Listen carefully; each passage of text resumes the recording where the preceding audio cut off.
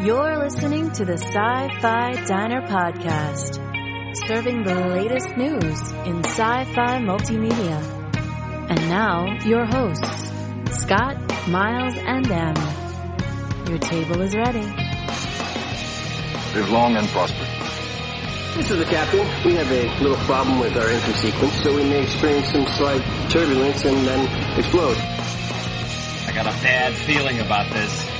Walter, put the cow away, would you? What is this place? It's a freak show.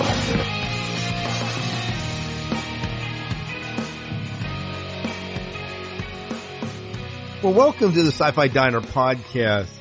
I have with me tonight an author whose works span over 20 years of writing. And knowing authors, typically it's more than that. That's just when they first begin to appear in the publishing scene. And many times there's been years of crafting their work that has gone into building up to that time. Dale Bailey has woven tales that have appeared in everything from the magazine of fantasy and science fiction to the Drabblecast. His short story Death and Suffrage was adapted loosely for Showtime Network's anthology series Masters of Horror. So needless to say, he has a lot of writing cred behind it. Tons of short stories have been published over the years. One of his more recent collections, talking about short stories, his Resurrection Man's Legacy. Well, it's not really recent. It was published in 2003, but recently re-released by Open Road Media, is now available for you to buy, as well as some of his other novels. Dale, welcome to the Sci-Fi Diner Podcast. Well, thank you. I appreciate the opportunity to be here. So I talked about in our introduction just a little bit that, you have almost, I think 2003 was, or not, 1993 was the first time you had a short story published. Is that correct? No, I go all the way back to, I think it was 92 or 93. I can't remember the precise year, but 92, okay. I think. 92, okay. So, but over 20 years of writing, and how long were you writing prior to the time you got your first short story published? Well, I have to do some quick calculating. I was about 24 or so when I started publishing, and I had been seriously writing since about the age of 7 or 8. Oh wow. So I can remember submitting stories when I was like 12 or 13 and getting these because I always prefaced it with I'm 12 years old, right? Right. That would help. Getting very kind letters back from editors saying, that's just pretty good for a 12-year-old, but it's not for us. Well, at least they weren't, form letters. There you go. I got a few of those too. Oh man. So you were sending out your work by the time you were age 12. That's awesome. What kind of inspired you to say, what made you sit down and say, you know what? I want to write stories. I guess it's a confluence of events. My father introduced me very early when I was just starting to read to the Lord of the Rings and the Narnia books. And although I write nothing like the Lord of the Rings or the Narnia books, that was the initial impetus. And then somehow I think through Christine by Stephen King, I got onto horror, and then I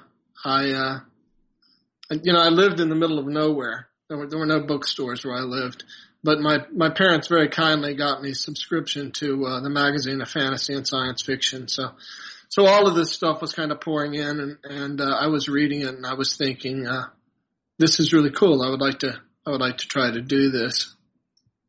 Awesome.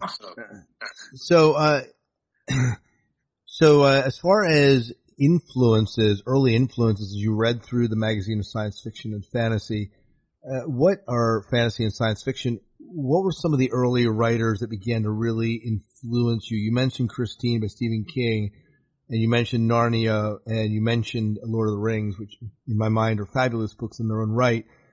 What were some of the writing influences for you? When you look back and you say, well, this really began to shape or really give me an idea of how I could paint my stories, how I could tell my stories. Well, ironically enough, I think that the two writers who influenced me in some ways the most are writers I haven't mentioned yet. Stephen King, I think, is a big influence for any horror writer who was growing up in the 70s and early 80s. But I stumbled onto, through just fortuitous circumstances, Ray Bradbury and Clifford Simak.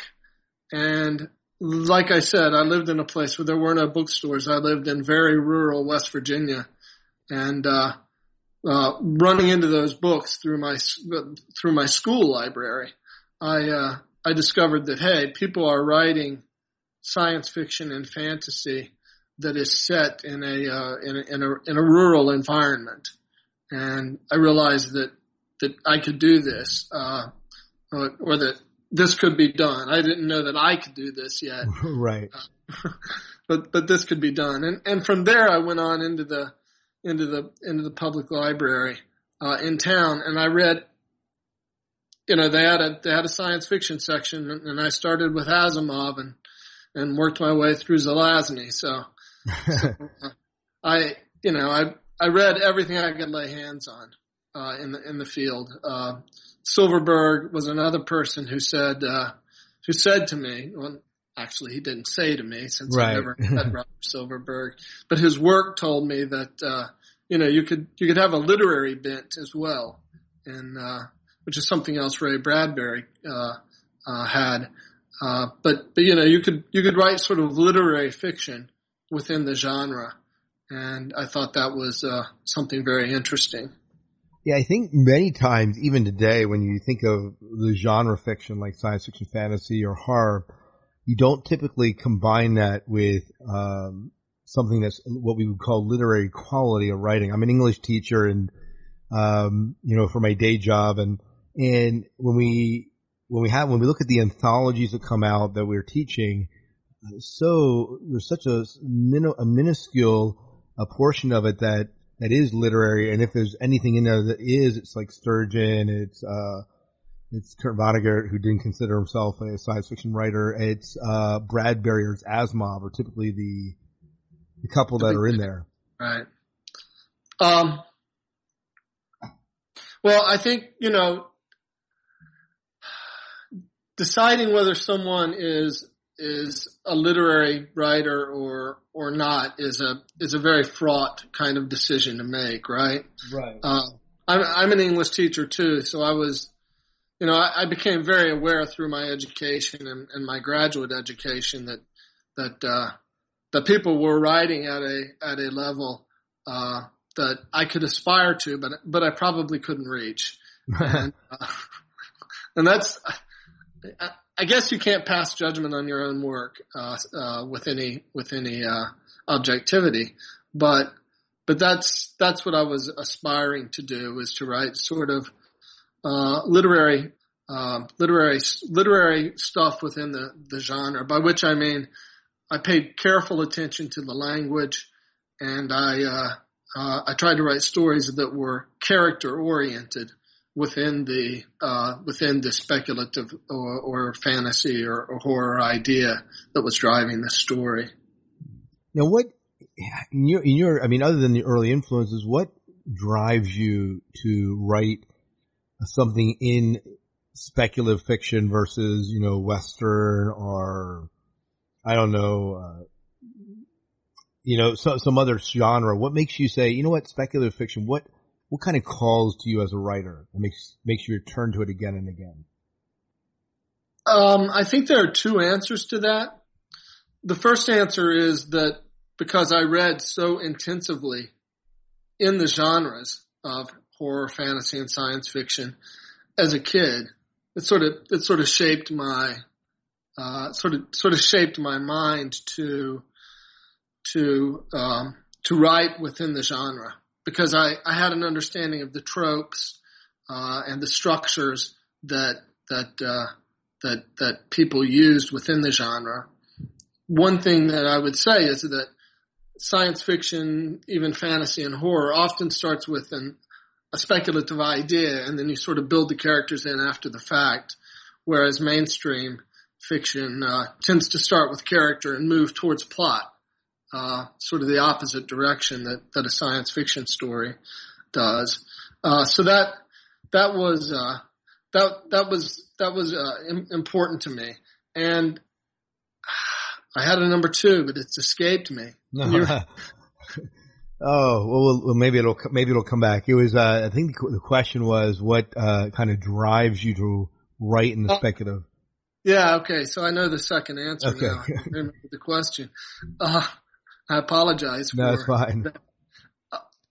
The other thing is very amorphous and it doesn't really lend itself to explanation, but I think you write what your muse or your subconscious or whatever metaphor you want to use for where ideas come from. You sort of write what is delivered to you, and often what's delivered to me is a title. And you know, I wrote a short story recently for Asimov's, and the title was Mating Habits of the Late Cretaceous, and that title sort of arrived. I don't know why. And you know, then my job was to say, well, what does that mean? You know, what possible story could develop out of that? So, you know, I don't know. People are always asking where ideas come from and things like that. And I don't know, except to say that you read widely and you're sort of alive in the culture and you try to observe things and they show up. Yeah, I think I heard Neil Gaiman say one time it was incredible. Like writers just pay attention to the things that people just kind of gloss over. And, right. But anyway, I think I'm sorry to interrupt you. I think writers tend to be very introverted as well, and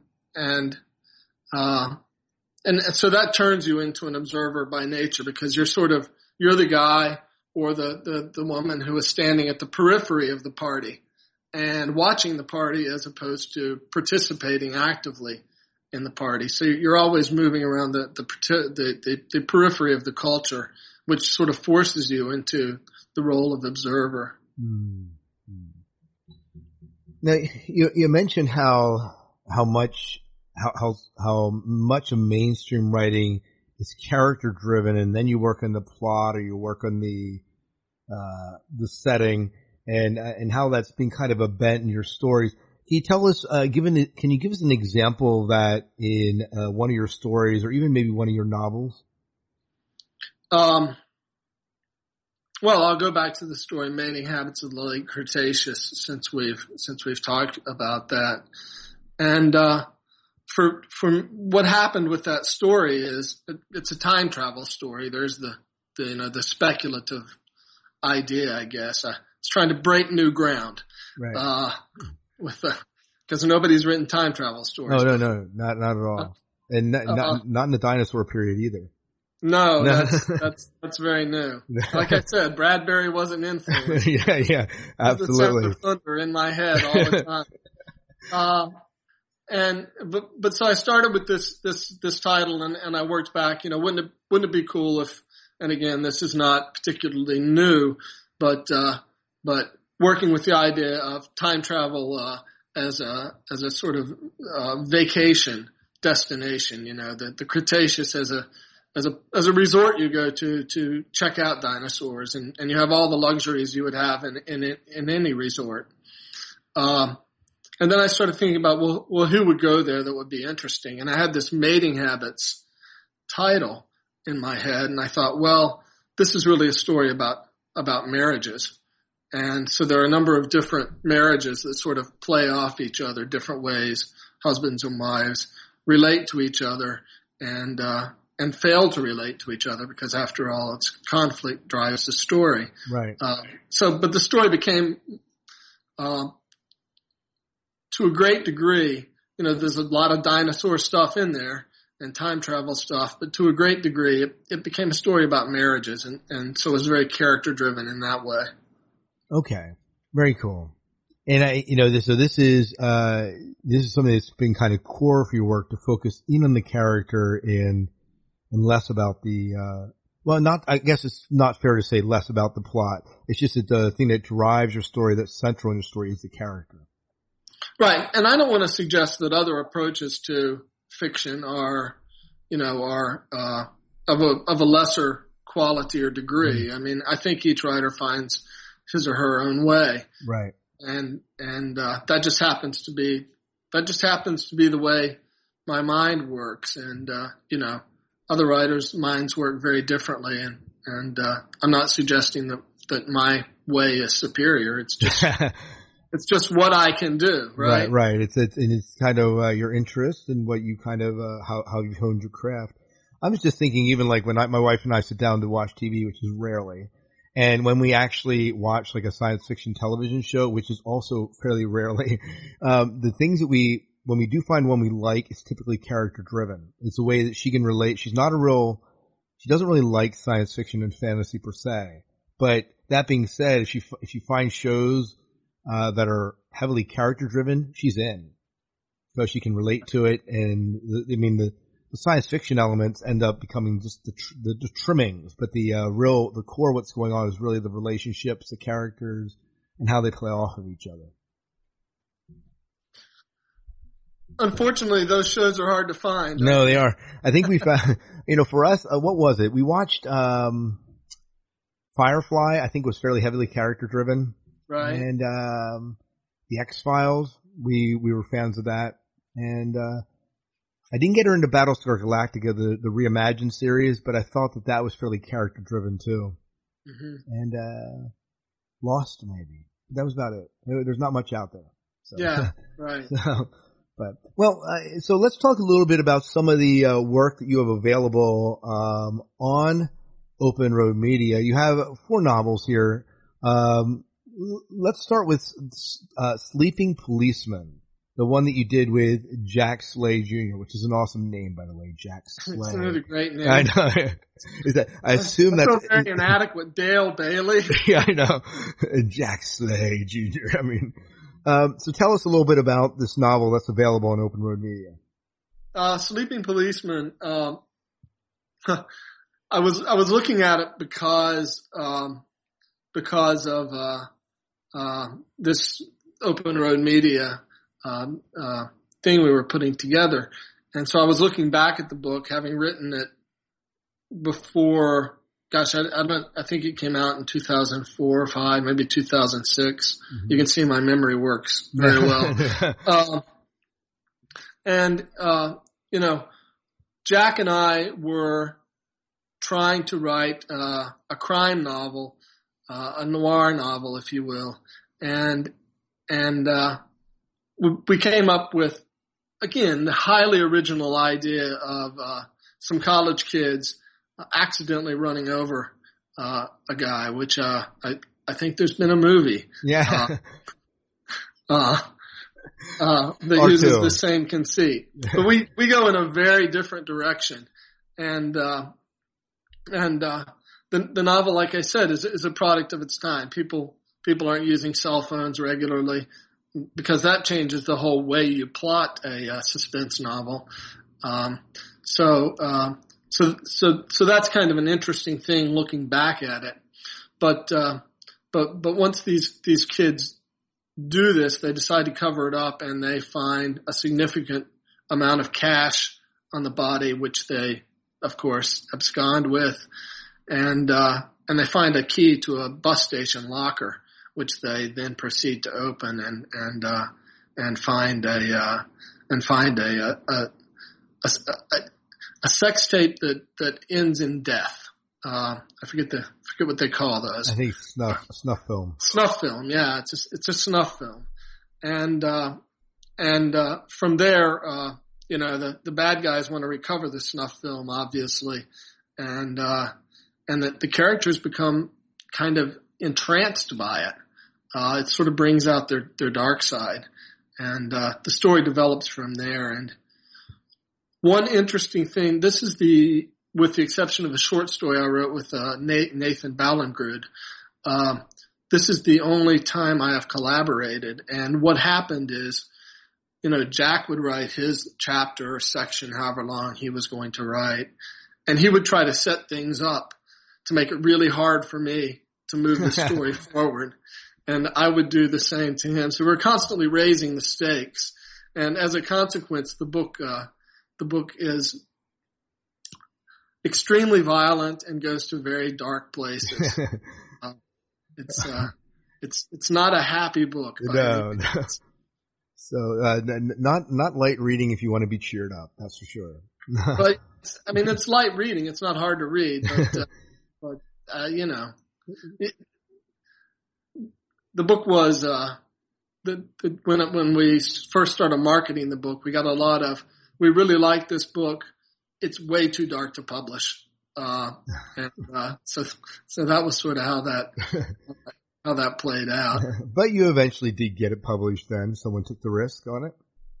A small press took the risk, Golden Griffin, who did my collection as well. There are 3 novels and 1 collection of short stories. And Golden Griffin took a chance on it. So that was great to get it out there. So, it was out there. How was it received? Really well?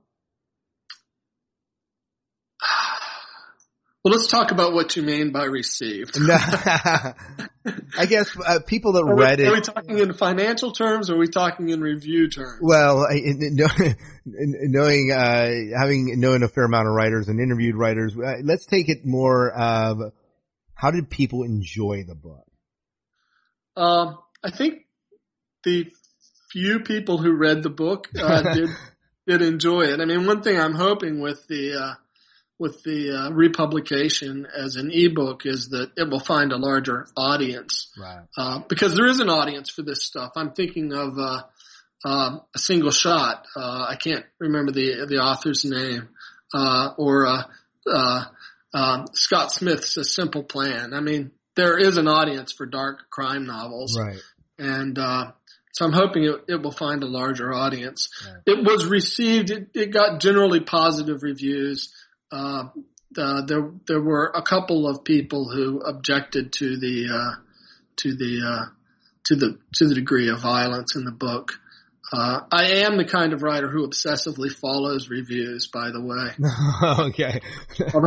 I really, every time I go to Google and see if it's been reviewed, I'm like, you really shouldn't be doing this. And, this is going to put you in a foul mood if you get a bad review. But right.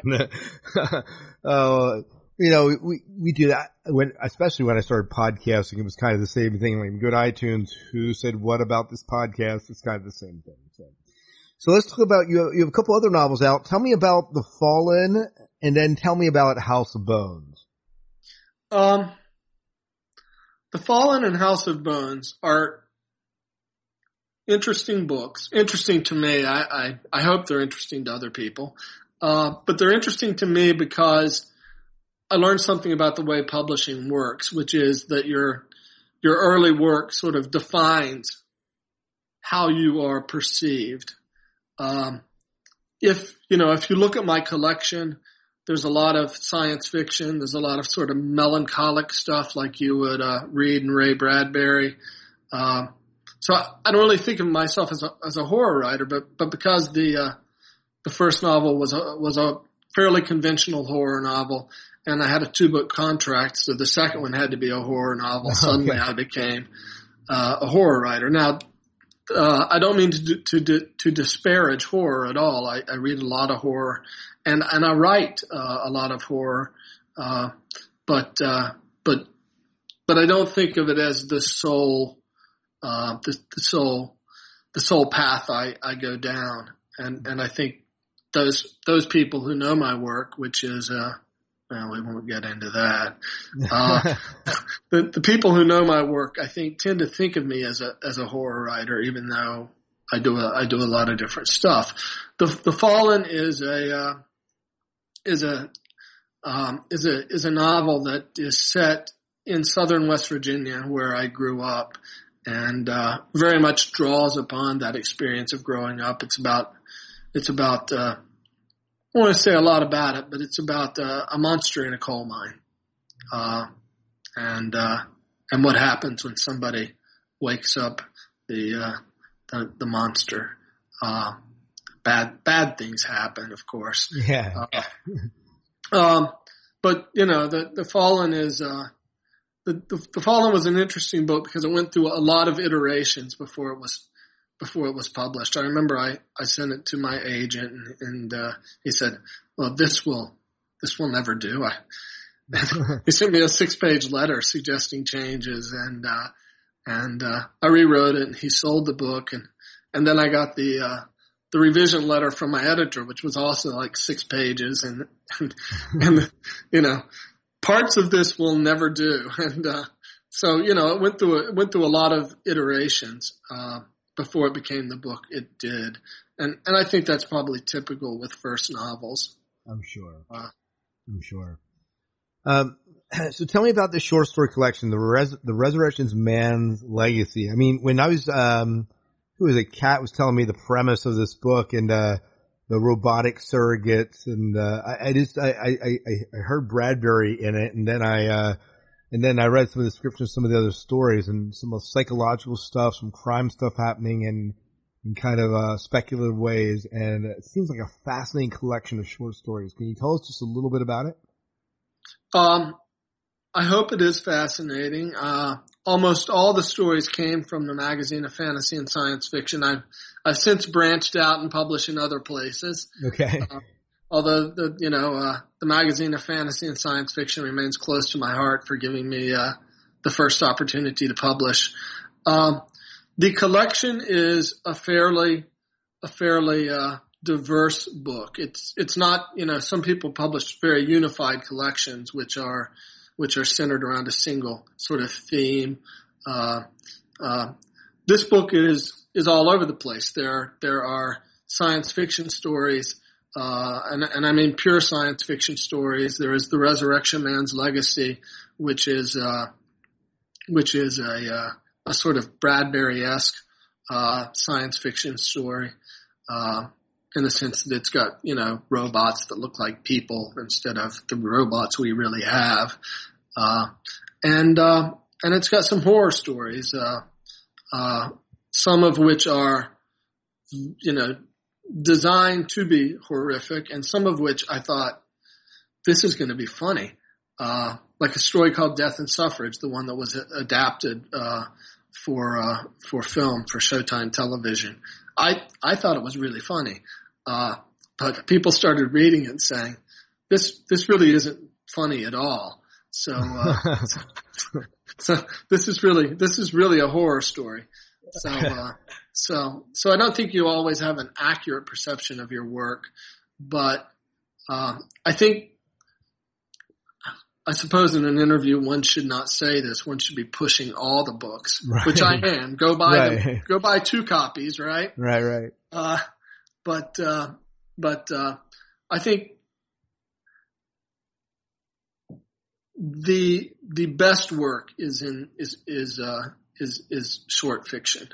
I think that's where I do my strongest work. And I do let me pimp another collection real quickly. I do have another collection coming out in April, which sort of is the second 10 years, if you will, of my writing career. Awesome. So that'll be out. That'll be out in, who would that be published through? It's published through a house called Resurrection House, which is just getting started. They're publishing a collection that I have written, over the last 10 years, as I said, and then they're publishing a novel, which is sort of a horror novel, but not really. It's called The Subterranean Season. At least I hope they will publish it. I have to finish writing it, which is the challenge. Yeah, that would be helpful, right? Yes. They can't publish them. I have a contract that says it's going to be published, but I will finish writing it. Right. That's matter. Books are hard for me. Novels are hard because they're much more plot driven. And like I said, that's not really the natural pathway into story for me. Right. You know, a bunch of the stories that you've written have gone and won different awards or been finalists in different awards. I think like you were finalist for the Shirley Jackson Award. You were up for a Nebula, and I think that has to be somewhat gratifying as a writer to have stories that are in league with, you know, the best writers in the genre. That is very gratifying. I was up for 2 Nebulas, and I was very excited and very hopeful that I would win. When it comes to awards, I tend to be left at the altar. I'm always the bridegroom, I guess you will, and never the groom to flip that common saying. But that's cool because it, as they always say at the Academy Awards, it's just an honor to be nominated because you really are being seen as in that very elite group. But a funny kind of story is I went to my first Nebula ceremony and James Patrick Kelly came to me and he said Ursula K. Le Guin was up as well. And he said, we have no chance because Jim Kelly was up as well. We were all 3 in the same category, novelette. And, he said, we have no chance. And I was like, what are you talking about? I have a chance. He goes, no, you don't. Ursula is here. Oh. Ursula would not be here if she were not going to collect the awards. So, But the fact that you were up against her, and even, you know, in the same, and people considered your work even at that level has to be, I think as a writer, that has to be gratifying. It was hugely gratifying. And that happened very early in my career for the story Resurrection Man's Legacy that we've talked about a little bit. Yeah. And you know, it provided the impetus to continue working. I mean, because there is, I know writers that say they have fun writing, they enjoy writing, but writing is like pulling teeth for me. So it's always, you know, that looking for something to help you focus and move forward. And, you know, when you're up against, Ursula K. Le Guin for an award, you feel like, well, maybe I'm not so bad after all. maybe I can manage one more story. And, that's sort of how I work. Maybe I can manage one more story. That's awesome. There was a period in my career where I didn't manage any stories. I took about 5 years off, 3 or 4 or 5 years off. So it really is a struggle for me. But I started writing or started publishing again in about 2009, I think, after a brief break of 2 or 3 years. Awesome. So, did you get to meet Ursula then? No, I did not. I don't know where they were keeping her, but she wasn't. She wasn't milling around with the people I was milling around with. That's awesome. I've never met her. I'm sure she's a very nice person, and she has my Nebula. Yeah, nice. Oh, that is funny. It's funny.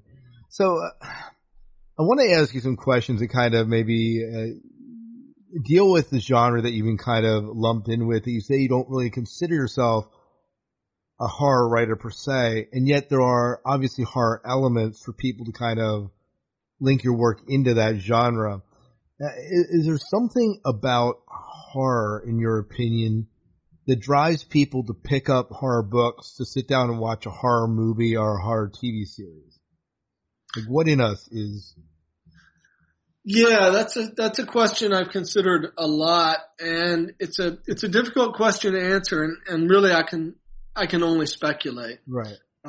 Obviously I can only speculate. I haven't done a double blind study of this, this particular issue. But I guess what I would like to talk about it, if I were going to talk about this issue, which I am, I think the easiest way to talk about it is what brings me to the genre, and maybe that is true of other people, but I don't know. And what brings me to the genre is it feels true. Now that sounds ridiculous because we're dealing with a genre with vampires and werewolves and whatnot, and I think we're all pretty confident that those creatures don't exist.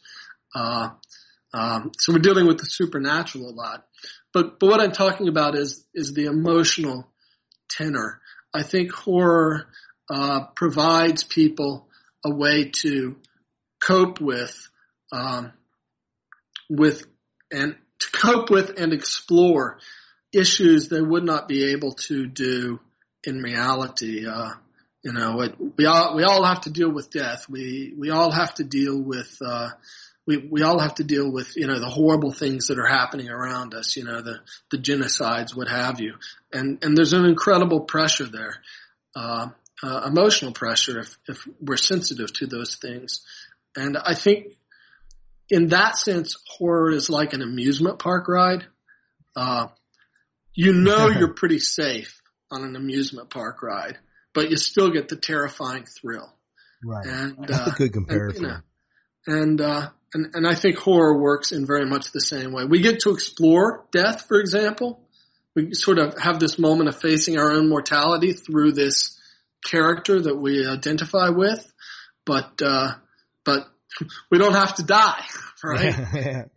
Which is a good thing. A good thing. Yeah, it's a very good thing. So I think that's what brings me to horror. I feel the world is a pretty dark place, and I feel that we need to cope with that. I guess it goes back to the notion of catharsis, if you will. No, awesome.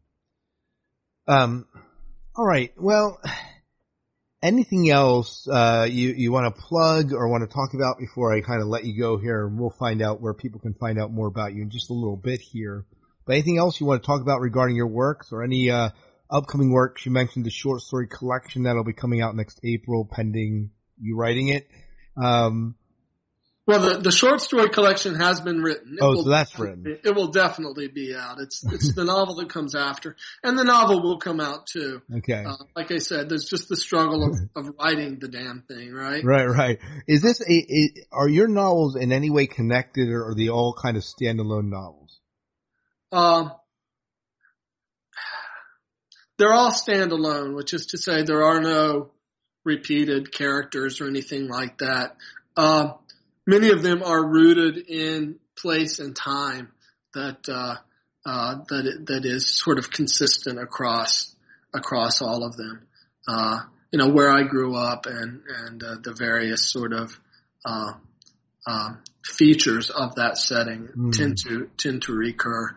The novel I'm working on now, for example, is set in the world of academia. The main character is a grad student. I know people are thrilled. They really want to read it now. It's set in academia. Ooh, a grad student.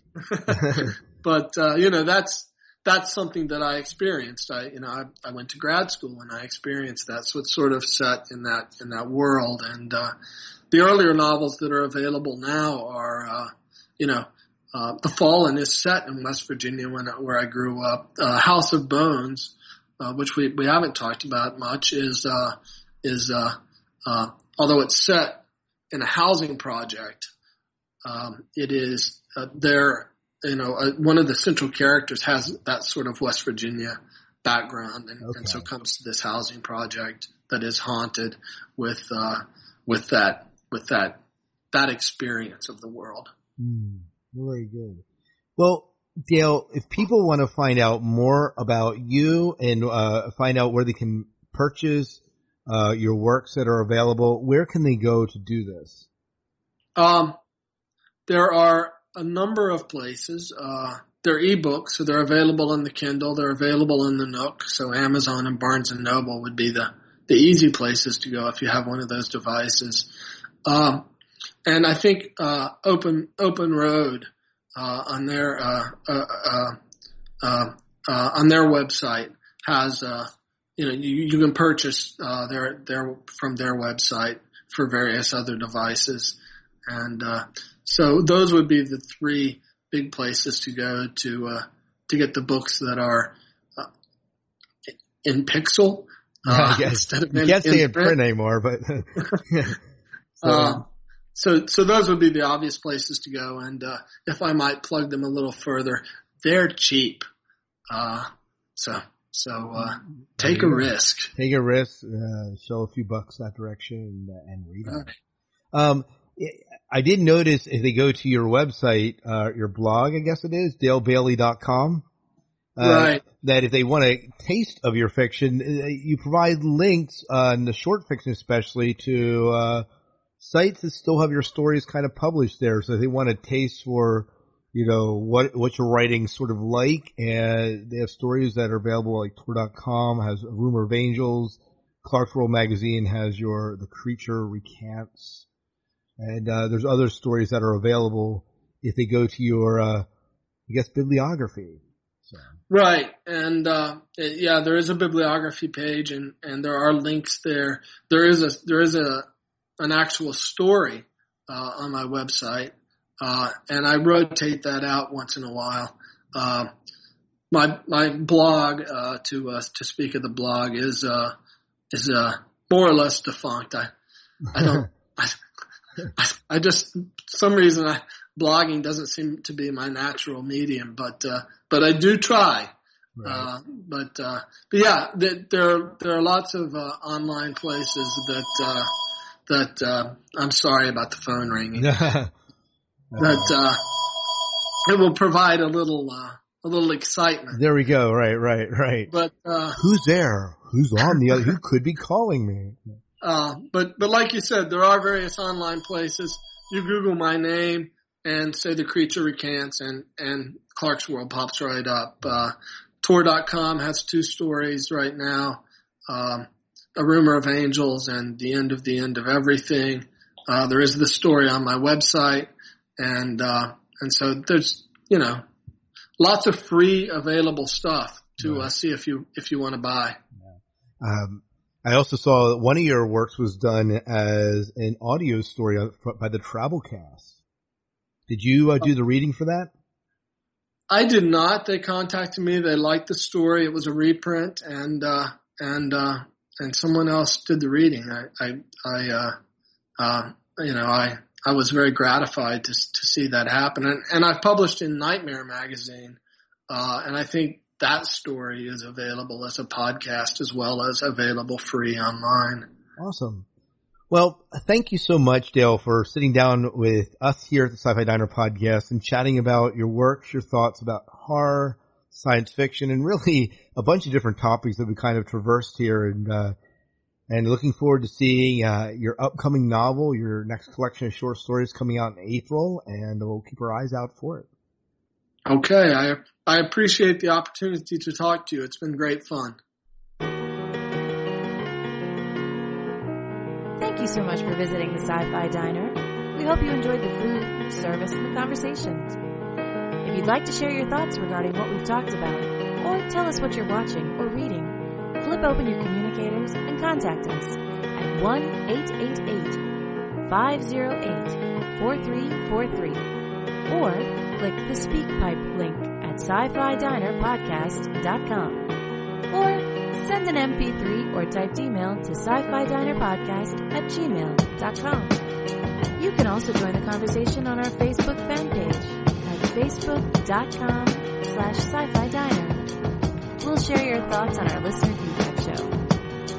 If you'd like to support the diner beyond the conversation, you can always throw some coins in the tip jar at SciFiDinerPodcast.com.